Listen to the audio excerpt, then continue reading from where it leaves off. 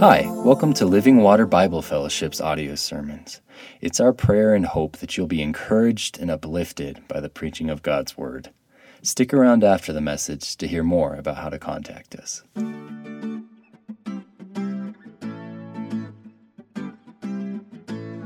Well, I don't know if you read in the paper the other day about some of the hikers that got lost on Mount Blanca.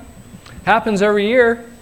It happens every year. People get in trouble. As someone, I love being in the mountains. I love going here and there, and I've done some stupid things up in the hills. And God's been gracious to me and rescued me from my own foolishness. But these guys on June 27th, they went up on the mountain. They didn't take any water with them. They didn't take any clothing with them. They didn't take any shelter with them. They just really got in trouble. And they called Alamosa Search and Rescue. And about a quarter mile, they made it to about a quarter mile up near Lake Como there when they called. And about 6 hours later, they were brought down safe. So we're grateful for all those people around us, the caregivers, the rescuers, those who deliver, those who go out of their way.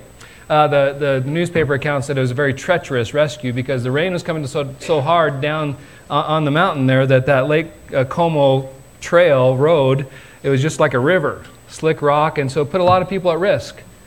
But boy, that's just a small example. Every year people get up there and in different places in the woods, and then sometimes it's not just 6 hours, sometimes it's days, right? Sometimes multiple agencies get involved, helicopters and all kinds of planning and logistics, tens and tens of thousands of dollars to rescue and save and deliver. And boy, I'm thankful for those who, but why do we do that? Why in our culture do we go to that expense and that trouble? I'm thankful, as someone who's not very smart sometimes in the mountains, I'm thankful that there's an opportunity to call for help, right? Maybe you have been there and you've done that too, where it's just like, oh boy, only by the grace of God am I getting out of this. But why do we do that? Why would we go and spend tens of thousands of dollars to rescue people and put other people at risk? I think it's part of our heritage. I think in America, there's just part of something in our DNA and our nation's history that calls us to rescue, calls us to deliver, calls us to save, right? And I think it's part of our Christian heritage, how this country was built on a God who came to save, right? We have in our heritage this long lineage of this story, this narrative, this truth, these historical accounts of God caring about people, of God making us in His image. And you start running down that path in Genesis 1 and Genesis 9 of being made in the image of God. Like creation was great in God's sight. Man, after day 1, day 2, day 3, day 4, day 5, man, it's good. And then he gets to human beings. God says, oh, that's very good. Because humanity is the capstone of His creation. He loves people. People matter to God. People matter to God so greatly. I mean, even the greatest commandment, love the Lord your God with all your heart, mind, soul, and strength. And the second is like it, love your neighbor as yourself. God puts people at the highest level of value, at the highest level of importance. He cares deeply. Why do we go after people trapped in mines or trapped in wells or auto accidents? Why do we spend all the, why do we take care of people in nursing homes? Why do we take care of handicapped people? This same principle of loving our neighbor, of taking care of the weak, taking care of those who are in trouble. And some of the scriptures that were read on the stage already this morning about a great God and what we experienced in communion, about a great God coming to earth, coming and taking on a body, coming and taking on flesh to save sinners, to give His life away, to pay off our debt so we could be forgiven, so we could be received into heaven, accepted by God, made righteous through the sacrifice of Jesus Christ. What an incredible thing that God so loved the world that He gave His only begotten Son, right? That while we were still sinners, Christ died for us. Mind-blowing. And so any kind of, we're oftentimes, I know I am so selfish. So oftentimes I'm so much about me, it's embarrassing, isn't it? Sometimes when we catch ourselves like, oh man, I'm not living a Christian worldview sometimes. I'm not living out my Christianity very well in this moment. We step back and we see so much good in our culture, so much good in our society, so much that's so right. And that instinct to rescue, that instinct to save, that desire to go out and reach and love and take care of people, it's a God-given thing. In our nation's history, and the founding of this nation, again, as I said at the beginning of the service, haven't we hit the lottery by being born in this country? Man, haven't we just, if you become a citizen, maybe you started in another country and become a citizen in this country, man, you're so blessed to be part of a country that is built on the principles of the Word of God and lives out certain values. And now, we haven't done it right all the time, of course. That's another sermon. But man, this rescue and save and deliver. But you realize that there's voices even today that are telling a different story, are calling for a different way of living. You might call it utilitarianism. You might call it, I'm not getting the bang for my buck kind of philosophy. But there's all kinds of voices today that said we shouldn't take care of people. We shouldn't watch over people that can't contribute anymore. There's voices in our society that say, hey, you get handicapped, you have some kind of a disabling stroke, you have some kind of an accident, you can't contribute to society anymore, society shouldn't pay your bills anymore. Or if you get elderly and you can't pay into the system anymore, you can't pull your weight anymore.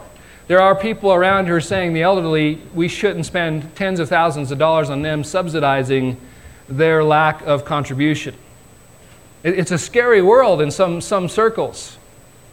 Scary world in some circles, this utilitarianism, this you have to earn your way kind of thing. It goes against our nature, it goes, our Christian heritage, our national values. We always take care of the weak. We always protect those who are in need of protection. We try to. Now, sometimes we're blind issues. Sometimes we've been, we miss certain issues. I mean, there's so much need in the world. But man, the idea that we should not take care of those in need is just it's anathema to our cultural values. It's something that we just shouldn't stand for. The Bible goes in a completely opposite way. I think I've already made my point to a degree. Just so you hear what I have to say here about rescuing those in need. Psalm 82. Psalm 82, verse 3. This is just one verse throughout the Old Testament and moving into the New Testament. But this call to take care of those, rescue those who are in need. Psalm 82, verse 3. Give justice to the weak and the fatherless. Maintain the right of the afflicted and the destitute. Rescue the weak and needy. Deliver them from the hand of the wicked. There isn't a lot of context here. You could look for a little deeper, but it's a general principle that is biblical. To rescue those who are weak. And in our country, we have this value, this understanding, this belief that no matter how rich you are or poor you are, no matter the color of your skin, no matter how old you are, young you are, that when you are weak or powerless, you should be rescued, should be taken care of, defended from the wicked and the evil and the greedy. We move into the New Testament. If you look at James chapter 1, James chapter 1, verse 27. Religion that is pure and undefiled before God the Father is this: to visit orphans and widows in their affliction, keep oneself unstained from the world. So real religion, when James is all about the rubber hitting the road, James can't stand religion that just talk. James can't stand religion that just words. James looks for action. James says, hey, show me your faith by your action. And if you're not willing to take care of the widows and the orphans, what is your faith? Pretty strong words and pretty harsh words in some ears. I love people. James would say, show it by your actions. What about those who are needy in your neighborhood? What about those who are needy and broken in your world? The widows, in the James day, the widows, there was no safety net, there was no social security for if you lost your husband. There was no protection from the government. She relied upon her family or her extended network of friends and relatives. And the orphan, the orphan was that very vulnerable place, prone to enslavement, prone to being used and abused in all sorts of matters. The orphans in the midst of the church were called to be rescued and delivered and taken care of. And so we come to this issue today, this principle of rescuing. I'm so glad that the Alamosa Search and Rescue went up on the mountain and delivered those Texans.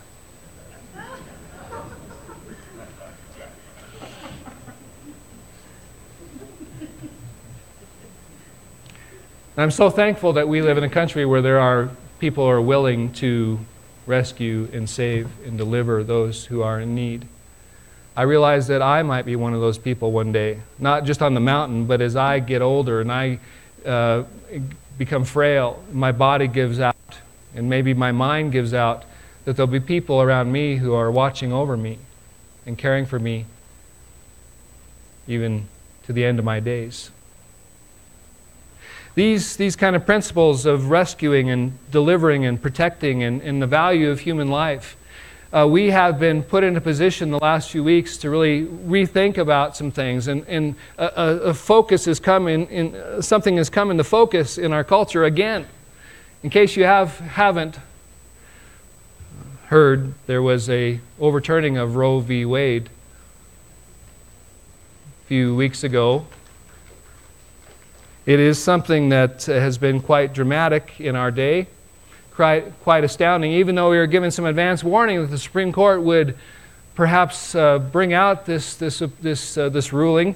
If you're like me, it's like, wow, I can't believe it's happened. And so we come to this issue, and it's a contentious issue. And it's not a bumper theology issue. It's not a bumper sticker issue. It's a very difficult issue because it involves people and involves lives. Involves mothers and families and children and babies. And we need to talk about it. This is an incredibly difficult subject, of course, almost 50 years of contention and division.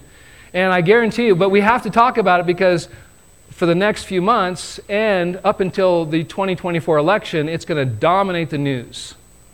And so if you've been agnostic about it, if you've been like, I don't want to talk about it, I don't want to hear about it, I don't want to discuss it, good luck. Go on a desert island somewhere. Go up in the mountains without any Wi-Fi for the next 2.5 years and see what happens. But we, living in this culture, living with people that we love, living in a community, we need to know where we stand on this. What is God's view of abortion? How should we as a people individually respond to this issue of abortion? As a church, what should we do about it? Should we do anything about it? Vastly important questions. So we have to discuss it. So starting place in discussing this, man, there could be multiple sermons on this and multiple hours, but we don't have that today. Let me start in a few specific places. What about the unborn's right to life? What are the different views on that? Some would say no rights. The unborn have no rights because they're not people. Some would say no rights because they're not people. Some would say the unborn have some rights, especially as the pregnancy goes on. Honestly, most people, when I say most, that's such a dangerous word. A lot of people in our culture, they do kind of remain agnostic. They don't know what to say. They don't know what to think about a baby less than 3 months in the womb, the first trimester. It's mysterious to a lot of people. Some people say, yeah, that unborn has a right, especially in the second and third trimester, but the first trimester, I don't know.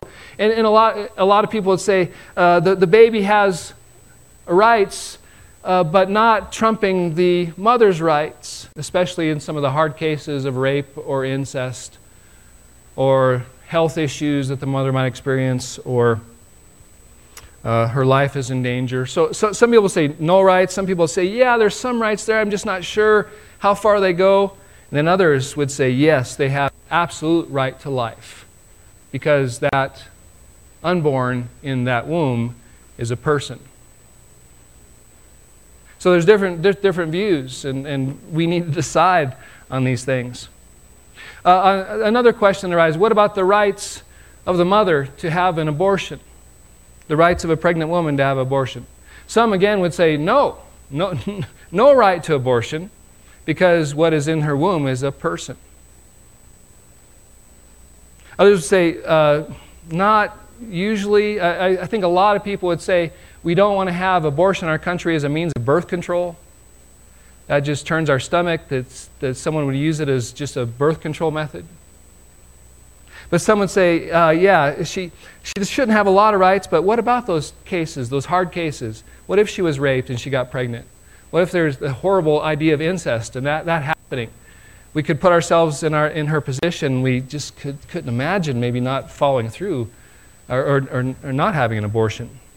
And so some people would say, yeah, boy, that there's probably a baby in there. I'm agnostic, I'm not sure, but man, that woman's right. She should have that right in those serious cases. In those serious cases, right, those hard cases, probably less than 5% of all abortions take place, or even less than that, the hard cases.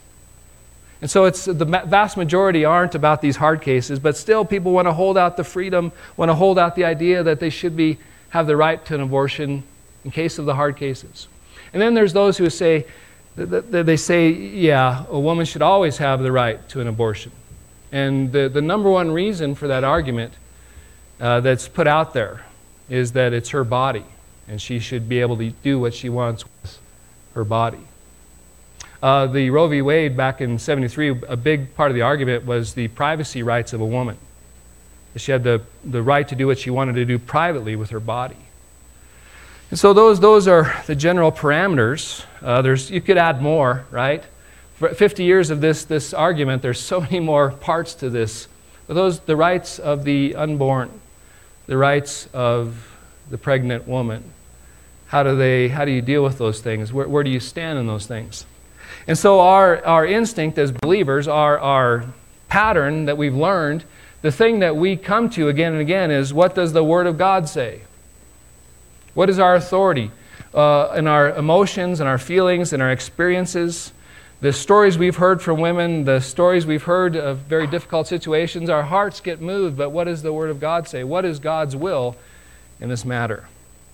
And the challenging part of this, to be completely transparent, to be completely open about it, is that the Bible does not directly speak to the matter. You look in vain for a verse on abortion. You look in vain for a verse on this matter, because frankly, over the 1,500 years that the books of the Bible were written, it wasn't something that had to be explicitly explained. For in the cultures it was written to, in the places it was written to, abortion wasn't an issue.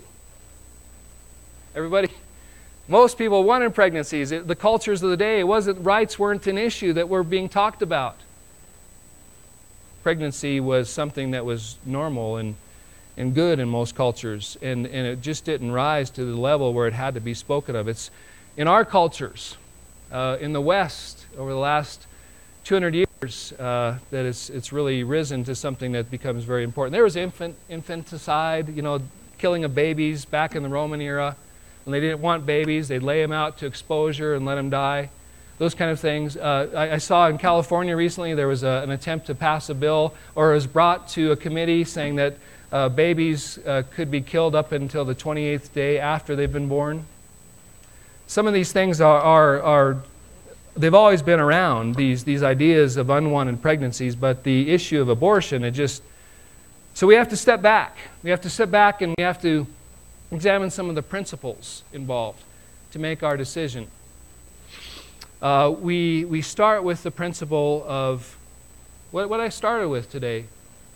the sacredness of human life, the value of human life, the value that God puts on human life. And again, we have often misapplied these things to only certain peoples or certain groups of people. And in America, for instance, oftentimes in the past, African Americans have been looked at as less than people. Maybe some of our indigenous people in our country have been treated as less than people. We start with the principle that all people created, were created in the image of God. And so every person alive has value and worth.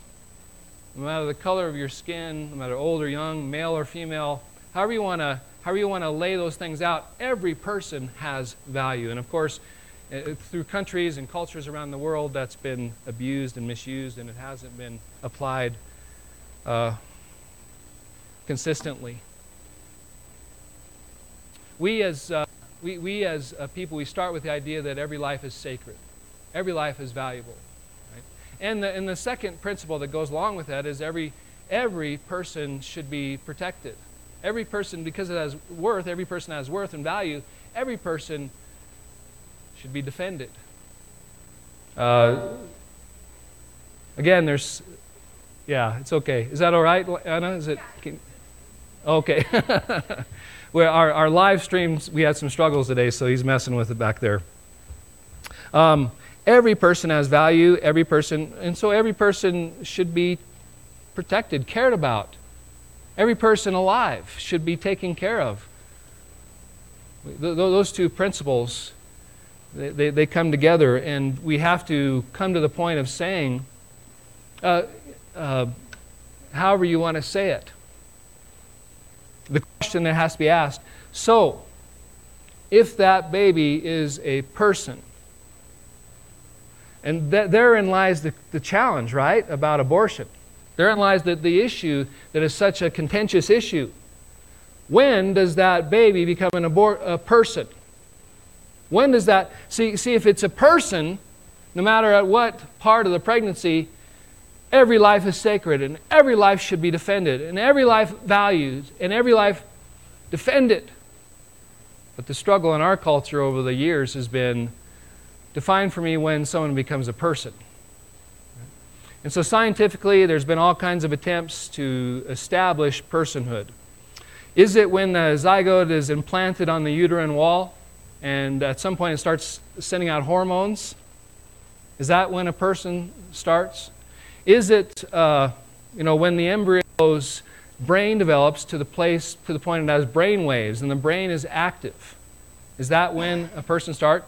Is it about sentience? Is it a person when it can feel pain? Is it a person when it can sense its place in the world? That sentient being. Is that a person? Right? Is it a person? So these are arguments. Is it a person when it becomes viable, that it can live outside the womb? And the age of that has been dropping dramatically over the last few decades. It used to be 26 weeks, 24 weeks.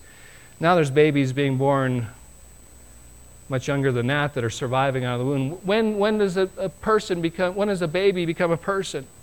When does the unborn become a person? Those kind of questions on one side is trying to establish scientifically, and boy, we haven't come to that conclusion as a culture and as a society on the scientific basis. But what we can see, if you start thinking about it, is that from the moment of conception, that baby is a human. Genetically, a human. Genetically different than the mother that's hosting that baby. From the very time of conception, that baby isn't part of the mother, it's attached to the mother all the way through the 9 months. In some way it's attached, in some way it's hosted, but genetically it's always distinct from conception.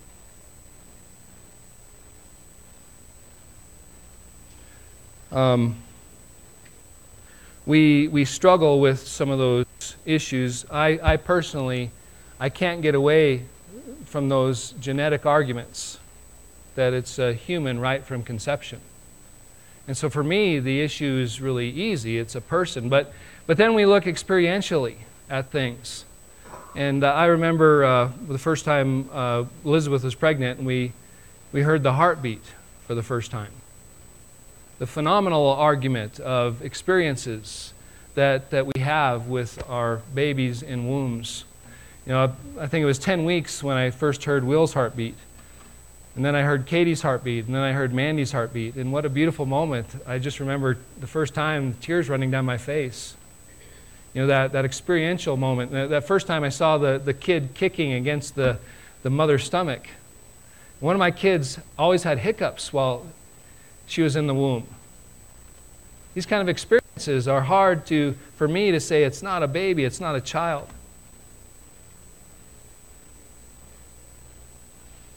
And biblically, we have to say, of course, again, the idea that, man, you can't find a verse that speaks directly about abortion, but we can come to the position of saying, yeah, we can establish perhaps the personhood through some verses.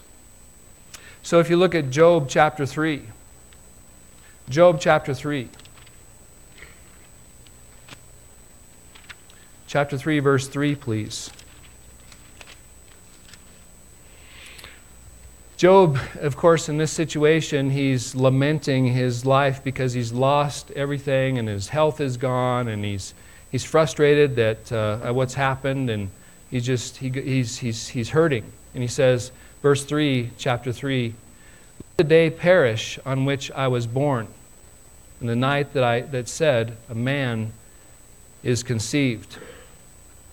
And you look at that verse, and at first you're like, well, I don't see much there, but he's saying, if you notice it, it's the same man that was conceived that was born. He sees himself in continuity, regardless of his developmental stage or state. The same person is there that was conceived that was born. You can look at different places. I don't have time to.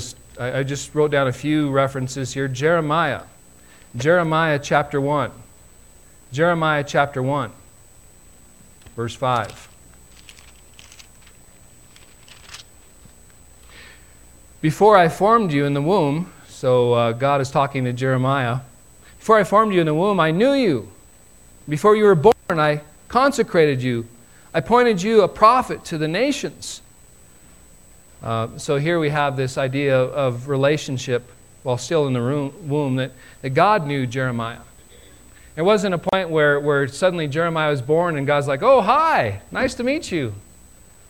God knew Jeremiah from before he was born and while he was in the womb. It was the same person. If you're taking notes, you can write down Isaiah 49:1. Probably the verse that sticks out to me the most is Luke chapter 1. Luke chapter 1. Luke chapter 1, verse 39. This is Mary and Elizabeth, the story of their amazing pregnancies, their amazing conceptions. And chapter 1, verse 39, "Those days Mary arose," right? What was the setting? Well, she just had been told she would be made pregnant by the Holy Spirit, an amazing miracle. "Those days Mary arose and went in haste into the hill country, into the town of Judah. And she entered the house of Zachariah and greeted Elizabeth." Remember, Elizabeth was made pregnant in her old age. Her husband didn't think it was possible, but they lay together and she became pregnant. Just an amazing miracle. "And when Elizabeth heard the greeting of Mary, the baby leaped in her womb. Elizabeth was filled with the Holy Spirit, and she exclaimed with a loud cry, 'Blessed are you among women, and blessed is the fruit of your womb. And why is it granted me that the mother of my Lord should come to me?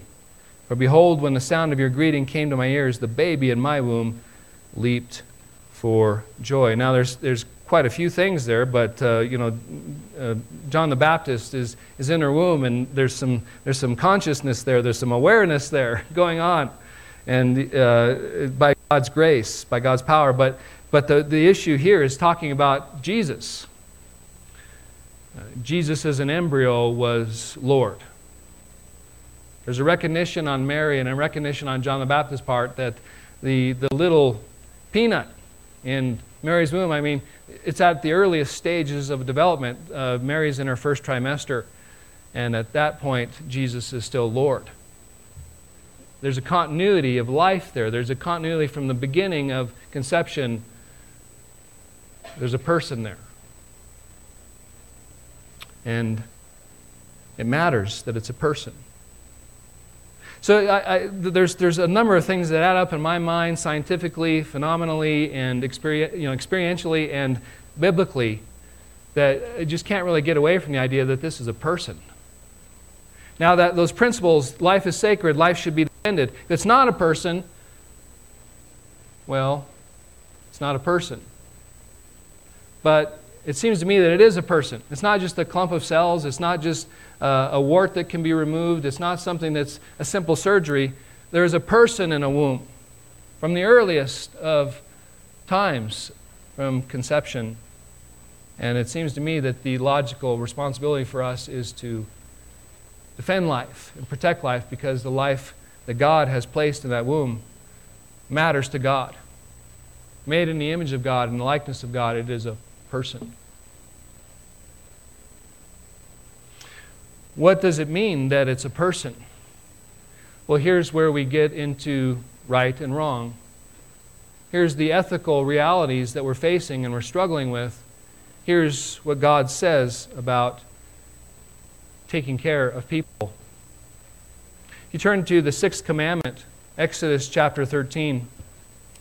Exodus chapter 13, chapter 20, verse 13, I'm sorry.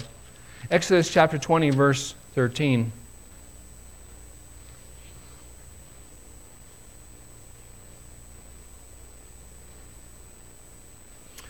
You shall not murder.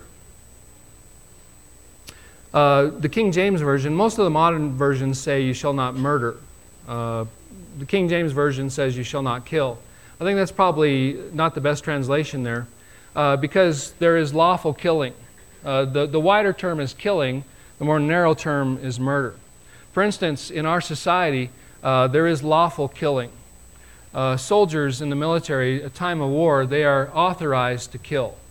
They have the responsibility to defend and protect, and they're authorized to kill. Officers of the peace in our community, under certain standards and certain policies and certain regulations, they are authorized to take life, to protect and defend. As homeowners, we have the opportunity, not the opportunity, we have the right to take life in self-defense. Sometimes it varies from county to county or state to state, but we have the right to protect our family and take a life in self-defense. So there's killing that's authorized, but murder is the taking of an innocent life, unlawfully taking of an innocent life. And there's different standards. There's manslaughter, there's first degree, second degree murder, et cetera, all the different policies there in our statutes there. But murder is the unlawful taking of a life.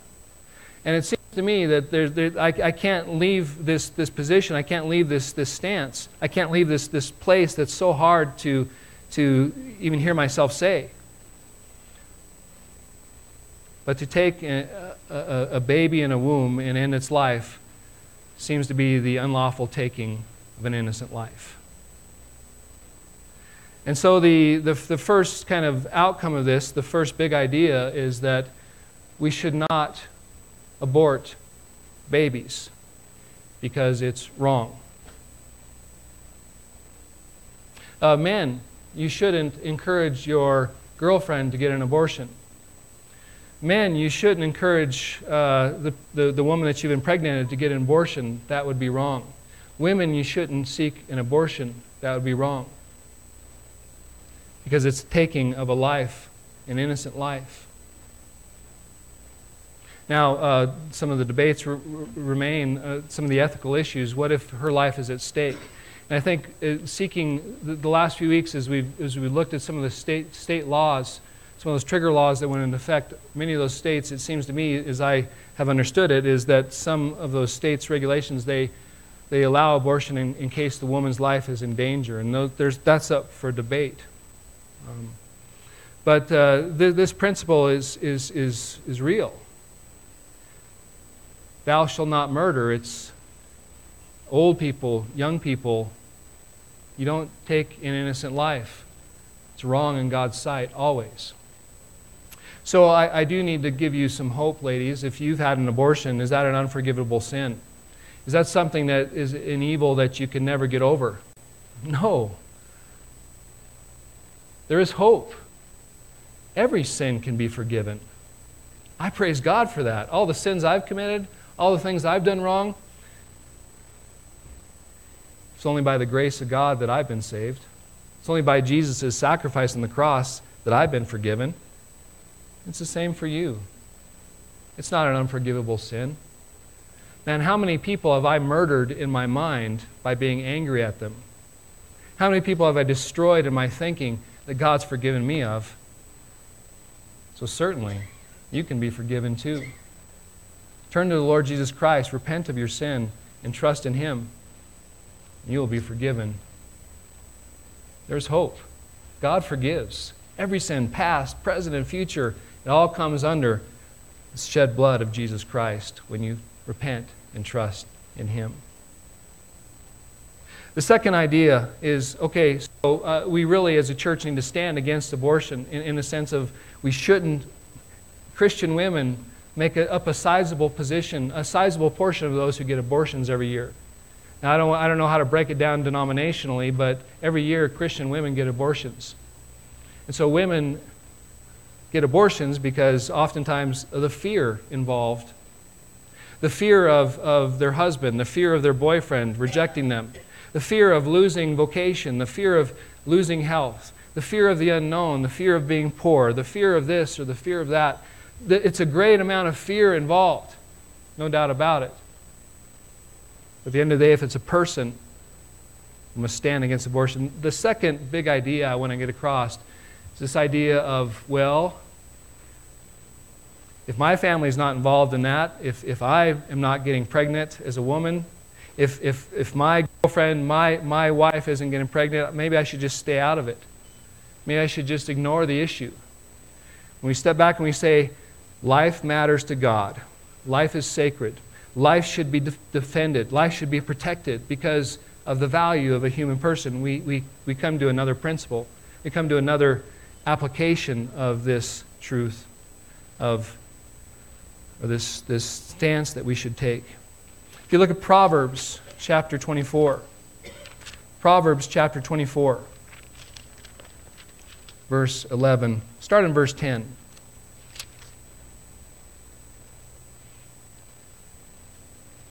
Proverbs 24, verse 10. And again, there's not a context to this. This is a general principle in Proverbs, a way of looking at life, a way of behaving in life, a way of acting as a community of individuals and a corporate community as a people of God. If you faint on the day of adversity, verse 10, your strength is small. So, man, tough issues. If you give up on those hard issues, your strength is small. It's kind of a rebuke. Verse 11, rescue those who are being taken away to death. Hold back those who are stumbling to the slaughter. If you say, behold, we do not know this, and does not he who weighs the heart perceive it? Does not he who keeps watch over your soul know it? Will he not repay man according to his work? There's kind of two ideas. In verse 11, the strong command for us to rescue those who are in danger. You know, that principle of why do we go for those people on the mountain? Why do we spend tens of thousands of dollars? Why do we put lives at risk? Because that's what we're called to do, is to take care of people. People matter. People are valuable to God, and so we put ourselves out there for people. Always should. So when it comes to those who are in need, those who are being taken to death, we as individuals need to do something about it.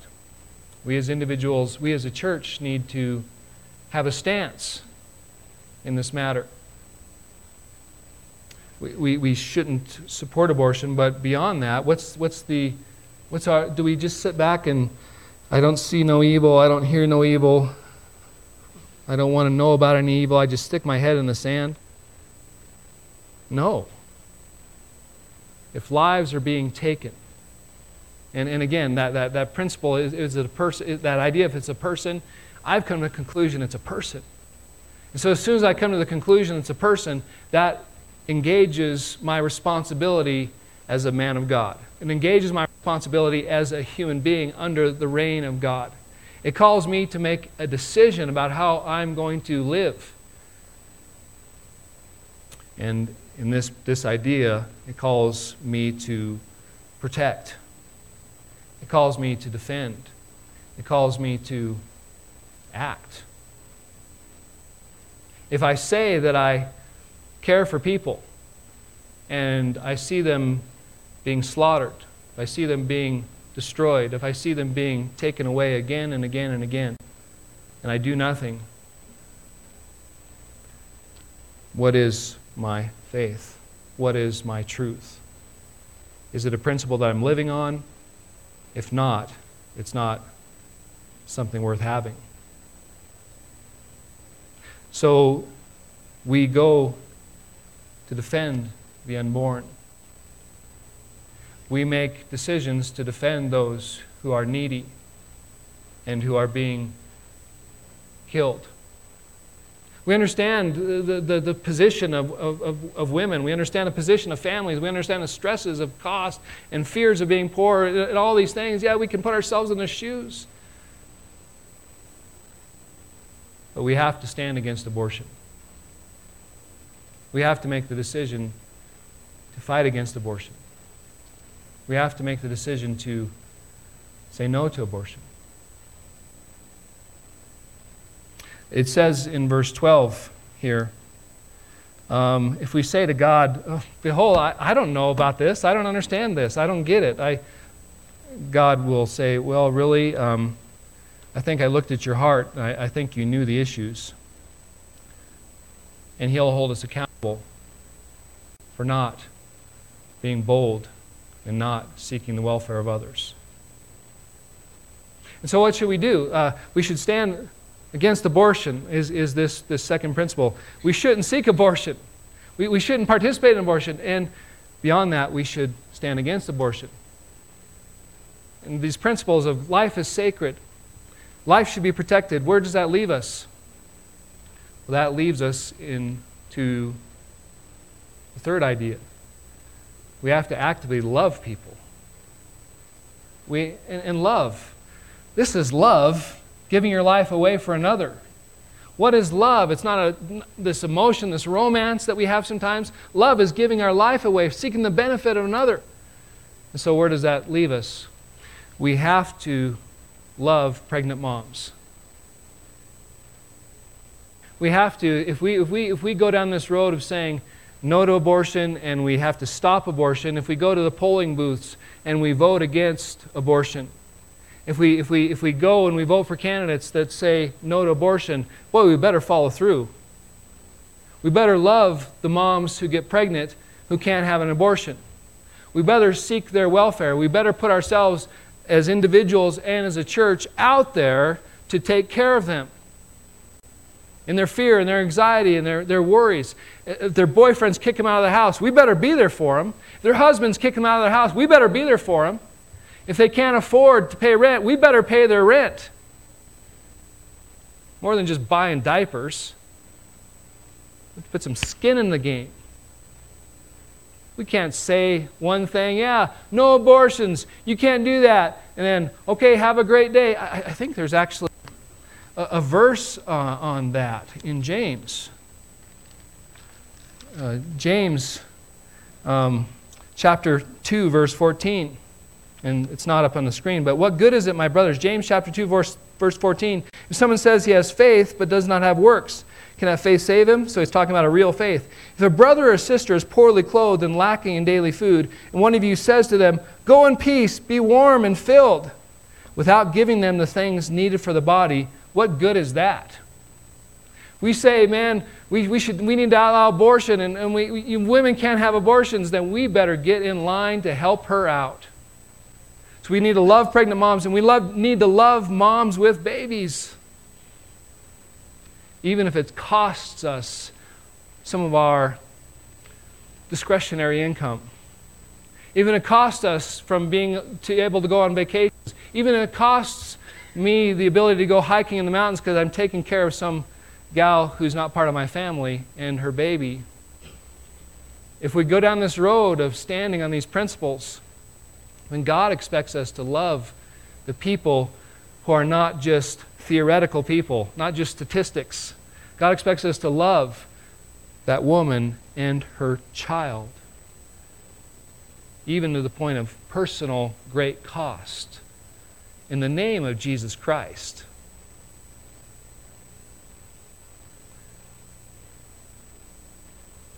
Brothers and sisters, where are you on this matter? Again, this is going to be an issue that's going to be part of our culture every single day through 2024. So those November elections in 2024, you're going to hear it every day. Where are you standing on this issue? Make up your mind.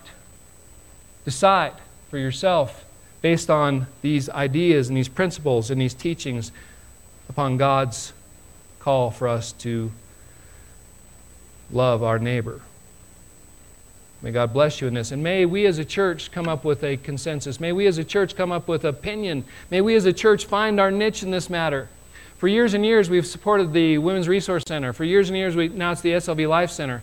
Man, I've walked through those places. I've seen so much clothes over there, so many baby strollers, so many things that are just waiting to give out, and they just sit there. Maybe in our culture, in this day, in our time, maybe we need to change our tact.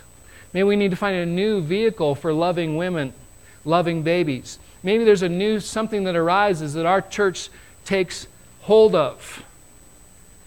And we're going to love in Jesus' name in this particular way. I'm open for suggestions. If we're going to say that we are this kind of a church and these kind of a people that believe these kind of values, let's get our life in to people's lives and love them in Jesus' name. Please stand in the Lord's presence.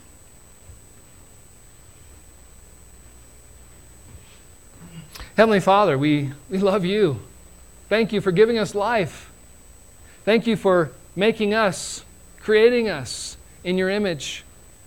Lord, we worship you today through the service, all those scriptures and all those songs. Man, we're just so grateful that what is man that you're mindful of him? What is the Son of Man that you care for him? Why would you care about us? Why would you love us? But you do.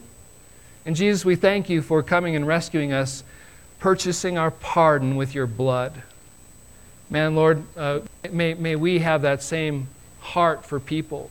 May we have that same desire to serve people and love people and protect people, defend people, rescue people. Lord, show us what it means.